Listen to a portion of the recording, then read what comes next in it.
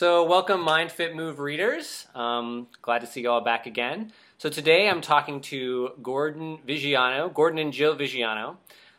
Gordon's career has included being a businessman, consultant, and entrepreneur, and he now has added stroke survivor to his list of accomplishments. Today we're going to talk about his journey of recovery from a stroke that dramatically changed his life and hopefully bring inspiration to those of us who have faced, are facing, or will face dramatic challenges in our lives, which is probably all of us. So his blog is entitled My Brain Has a Hole in It, and I saw him give a great presentation of the same title at a startup event in Portland recently, and it was just really inspiring and just really amazing. So I wanted to ask him to do an interview with us today, him and his wife to do an interview with us today. So thanks so much for joining us, Gordon and Jill, and welcome to my interview. So how are you guys doing? Perfect. Good. Perfect is a wonderful way to be. So I'm at the beach this week, so if I seem more relaxed, give me a little bit of a break. So it's a rough life. So all right. Well, why don't we just jump right in? So Gordon and Jill, I'm curious. Could you tell us a little bit about your story? What happened to both of you? What was it like immediately after your stroke, and what's it like been getting to where you are today? I had a real plan I was going to do, and now I forgot. But, your hand is in front of your face. Oh. Well, I'll take that. One of the challenges that Gordon faces every day is the stroke affected his language very significantly. Just to step back a little bit, Gordon, perfectly healthy guy, fit, active, no high blood pressure, no cholesterol issues, no risk factor guy, suffered a massive stroke as a result of dissected carotid arteries. And it's one of those struck by lightning events. It's not predictable. They call it a spontaneous bilateral carotid artery dissection. And the result was that he lost the entire right side of his body. It's as if there's a Sharpie that someone drew down the middle of your body. The entire right side was paralyzed. He lost his ability to speak, and he lost about 20 years memory. So, it was a lot. And, as much as we like to think we aren't that influenced by television, the truth is when you watch all these medical shows, you watch how dramatically people improve, and then in reality, you have a real moment where someone actually is, seriously ill, and recovery is very, very slow. So you're sort of set up to have really, really poor expectations for what reality really is. So Gordon will have a hard time answering some of these questions just because originating language is hard. Sure. He can read language very well. He can read it aloud, no problem.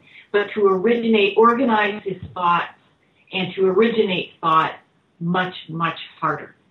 So I'll probably end up answering a lot of the questions, but he's going to try. All right. Yeah. It's sad, but true. See, I got that right.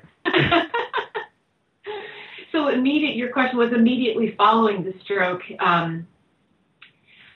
Well, immediately, like a couple of days after the stroke, after he was allowed to awaken from his coma, he actually was recovering fairly well. He was starting to move his right side. He was remembering certain things, and his language was broken, but it was coming back.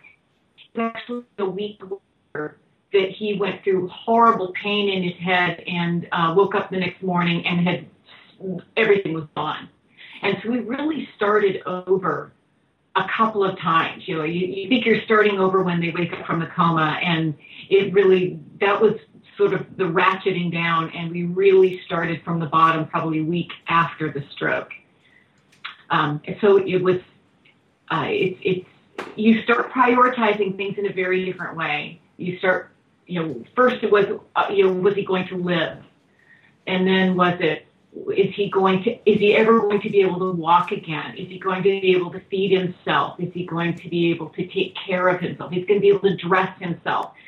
So then you start with those kinds of questions. And then as it starts to progress little bit. You start to ask, more refining questions as you continue through recovery. Does that answer your question? Yeah, that's great. That's great. I mean, it's such an amazing story. I mean, this idea that we all think that our lives are very sad and we can plan very well, but then the unexpected always can change everything. And it really shows that how much of your life is about how you respond to those unexpected events as opposed to, how well you plan, because there's just some things you can't plan for. And I think you guys are a great example of that. I'm curious about, right after the stroke, during the talk you talked about you were living in just the left side of your brain, and it gave you a feeling of being very present and very satisfied. Yes. So, I guess, Jill, was it hard for you to see Gordon? He seemed very at peace, but you were not at peace. So was that hard for you to balance that reality? That was a real struggle, because he's so out of touch with what's actually going on around him, and yet he was so peaceful. So, and I had to, as much as I wanted my partner to be panicking right along with me, that really wasn't the right thing. And what he needed to be was positive and not upset. That would help nothing. So I had to be very careful about what I said or did, because I needed him to stay positive. That was the only way he was going to be able to face what he was facing. First of all, he had no idea what he was facing, because it didn't occur to him that he was in really, really bad shape. So for me to sit and tell him that he was in really, really bad shape wouldn't have been particularly helpful, because it was his positive attitude that was going to really help him through. So, all the seriousness, the weight of the situation, I had to keep that to myself and handle it quietly without him, because I had to remember he was the patient. I was the caretaker at that point. So it was my responsibility to take care of things. It was his responsibility to want to get better. So to lay things on him that would be scary or oppressive in any way would have been, I think, a huge mistake. I don't think he would have necessarily understood, but I think it would have been worse if he did understand, because then it would have been a terrible situation. So no, I really had to keep it separate. I had to let him be a patient who was working on getting better, and I had to take everything else. Mm-hmm. So, Gordon, do you still find it easy to be very present now, after your stroke, this far after it? What do you mean present? Just thinking about today. Yeah. Yeah. I feel great. When I wake up every morning, I look at the stars and say, thank you for making me alive again today. I just look at every day as a positive. That's great. That's great. Do you worry less than your wife does, Gordon? Majorly. She's a worrier. She was always a worrier. That's it. I'm a world-class worrier. I was trained by the best. You should meet my mother. Oh. But great. You know what? I have to say, I don't worry as much as I used to. I've kind of checked that off my list. It doesn't help me. It doesn't get me any further. I still like to think 2 or 3 steps ahead, but I don't really like to think of that as worrying. But I don't worry as much as I used to. There you go. Congratulations. Thank you. That's great. That's great. You both talk about how faith and spirituality helped you through this ordeal. And, what, if anything, about your experience has helped you gain a greater appreciation to for your connection to God, the divine, or an absolute reality? I don't know if either of you want to talk about, how God has become an important part or more important part of your life following this stroke. About that? No? I'll talk about that. We were always a Christian family, and we've been, always involved in our church, and our kids, going through confirmation, all those kinds of things. So we always thought that we really relied on our faith. And so this was, I think, very difficult, very painful, but very positive experience faith-wise, because we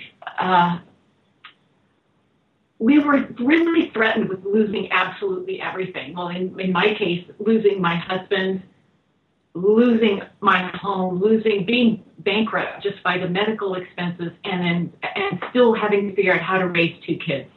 So really, everything was being taken away from me. Really, it was in 9 hours. I went from, happy sleeping, middle of spring break, happy family, planning a vacation, to Gordon having an eye issue, to an emergency room, to a second emergency room, to learning how, a very frank discussion with an organ donation lady, to not knowing if he was going to live or die, and when he woke up, he was really broken. So over a 9-hour period, all that happened. So it was such a dramatic loss that it gave me the opportunity. I like to think of it as an opportunity. Sweetheart, can you close the door, please? It really gave me an opportunity to figure out where our priorities really were. We found that, if I don't know if you're a Bible reader, but, when Jesus summarized the 10 Commandments, he said, in summary, you put God first and you treat others as you want to be treated. That's it. That's it. So we found out by losing everything, or having that threat of losing everything, we know what it meant to put God first. And because there was nothing else, and there was nothing that was going to save us. So it was really an opportunity to find out what it really means to put God first, and to still be able to pull it out of yourself to treat people the way you want to be treated, rather than being a victim or being angry or we couldn't do that. We had to put God first and still treat others the way we wanted to be treated. So it's a huge learning experience. Mm-hmm. Not easy, but it's been a huge blessing.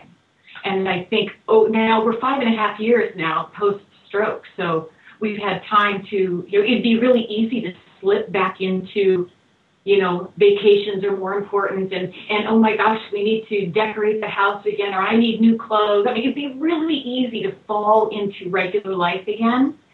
So for me personally, I have really taken it as my challenge to remember what that feeling was. What was it like to lose everything, or to be afraid, and to say, you know what, I'm okay. If I had lost everything, I would have still been okay, because I knew, God was always going to be with me, and that he would see me through, just like he did. That's great. That's great. Gordon, do you feel closer to God today or your spirituality because of your stroke? Definitely. This is hard for me, because whenever I talk about this, I have a lot to say. Doors are coming out, but not consistent work. So all I say is yes. That's great. That's great. That's great. He's a man of few words now. That's all right. I like a man of few words. It's a good quality to have. I wish I had that quality more sometimes. Often I say things that get me into trouble, so I've learned to say less. So that's great. Does your ability, so when you express gratitude, you said when you wake up every day you express gratitude. Do you think you feel gratitude more easily now after your stroke? Definitely. I mean, I feel gratitude for everything I get right now, because when people are nice to me, I thank them. And I didn't used to thank them at all, but now I do. That's great. That's great. And then do you feel closer to your family since your stroke? Does that brought you closer together? Well, when you say that's a good question. I'm not sure if I'd say it brought us closer, but I think our children had to grow up fast, because they were 12 and 14 when this happened, and I think they've been through an awful lot, but I think they've come through it really well. So I think the saving grace for our family is that Gordon has a wonderful sense of humor, and he's more than willing to laugh at himself. So if he had not been able to laugh at himself, it would be a very tense household, because the way the kids have dealt with it has really been a lot of making fun of him. And if he makes a mistake, oh my goodness, they love to point out and laugh at all the mistakes he makes.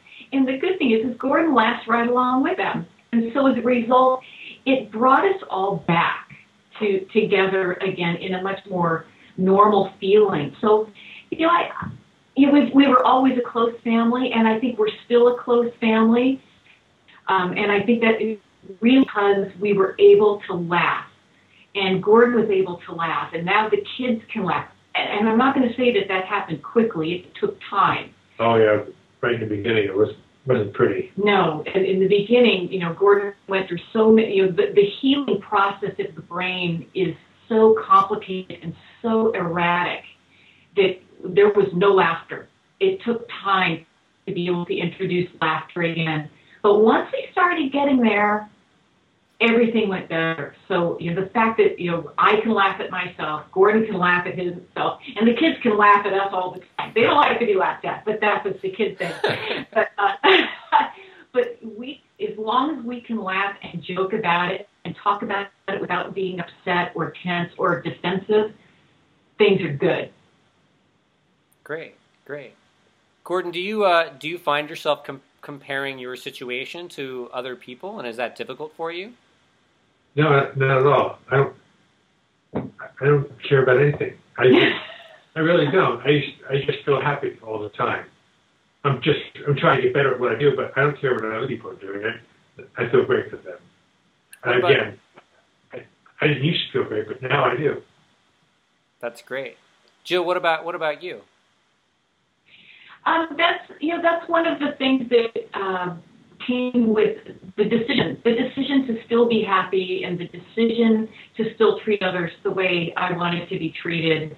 And I make it a point to be happy for other people. I don't want to be resentful. I don't want to be, be upset. We could have had that. If this had happened to us, we could have, I don't know, a place at the beach, we could have had these things. I don't go down that road at all, and I really do try to be happy for people. She's really great at that too. I admire her for it. And one thing I have learned by we gave this presentation, my brain has a hole in it, is afterwards people come up and tell us really, people are carrying around really heavy loads. You may not be able to see it because they're carrying on as if everything's okay, but people carry around some really devastating loads. So to waste our time judging someone or making assumptions about someone or a group, it's really a waste of time. I try to take the approach that, everybody's carrying around something, and that we should be happy with what we have, and not waste our time with pettiness or jealousy or judgment of someone has it easier than us or someone has it worse than us. We just don't waste our time with that. Yeah, I think that's really great. That's one of the things that I really appreciated about your presentation, Gordon, and your openness, Jill, was that you were willing to share this really vulnerable and difficult time in your life. It seems like with social media, things like Facebook and Flickr, people share the best parts, right? They want to just put on this image that everything about their life is wonderful and great. And I feel like there's nothing wrong with that necessarily, enjoying the good times, but I think that there's a lot of connection and community and deep sharing that can be experienced when people are willing to share the difficulties in their lives. Because it gives everyone permission to say, I'm having a hard time with this too. I don't have to pretend that everything's okay.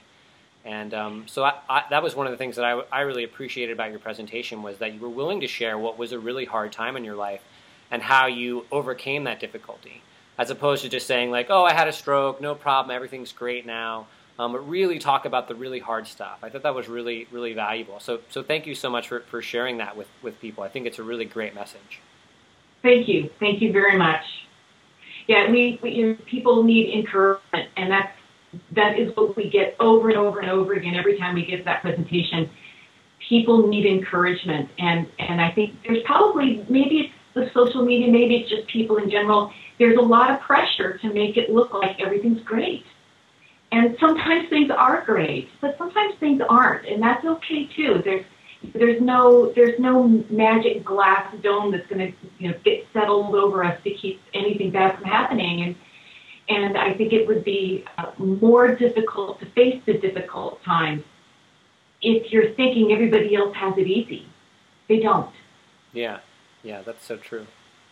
Well, my last question is the question I ask everyone. I mean, you guys have both undergone a lot of transformation because of the events that have happened to you, and it seems like you've worked hard to really manifest change in your life since then. So there was the transformation that happened to you, and then the transformation that's happened since the stroke. So the question I ask everyone I do an interview with is, what are the factors that help people really transform their lives? So what are the main things that you think are important for someone who wants to transform their life?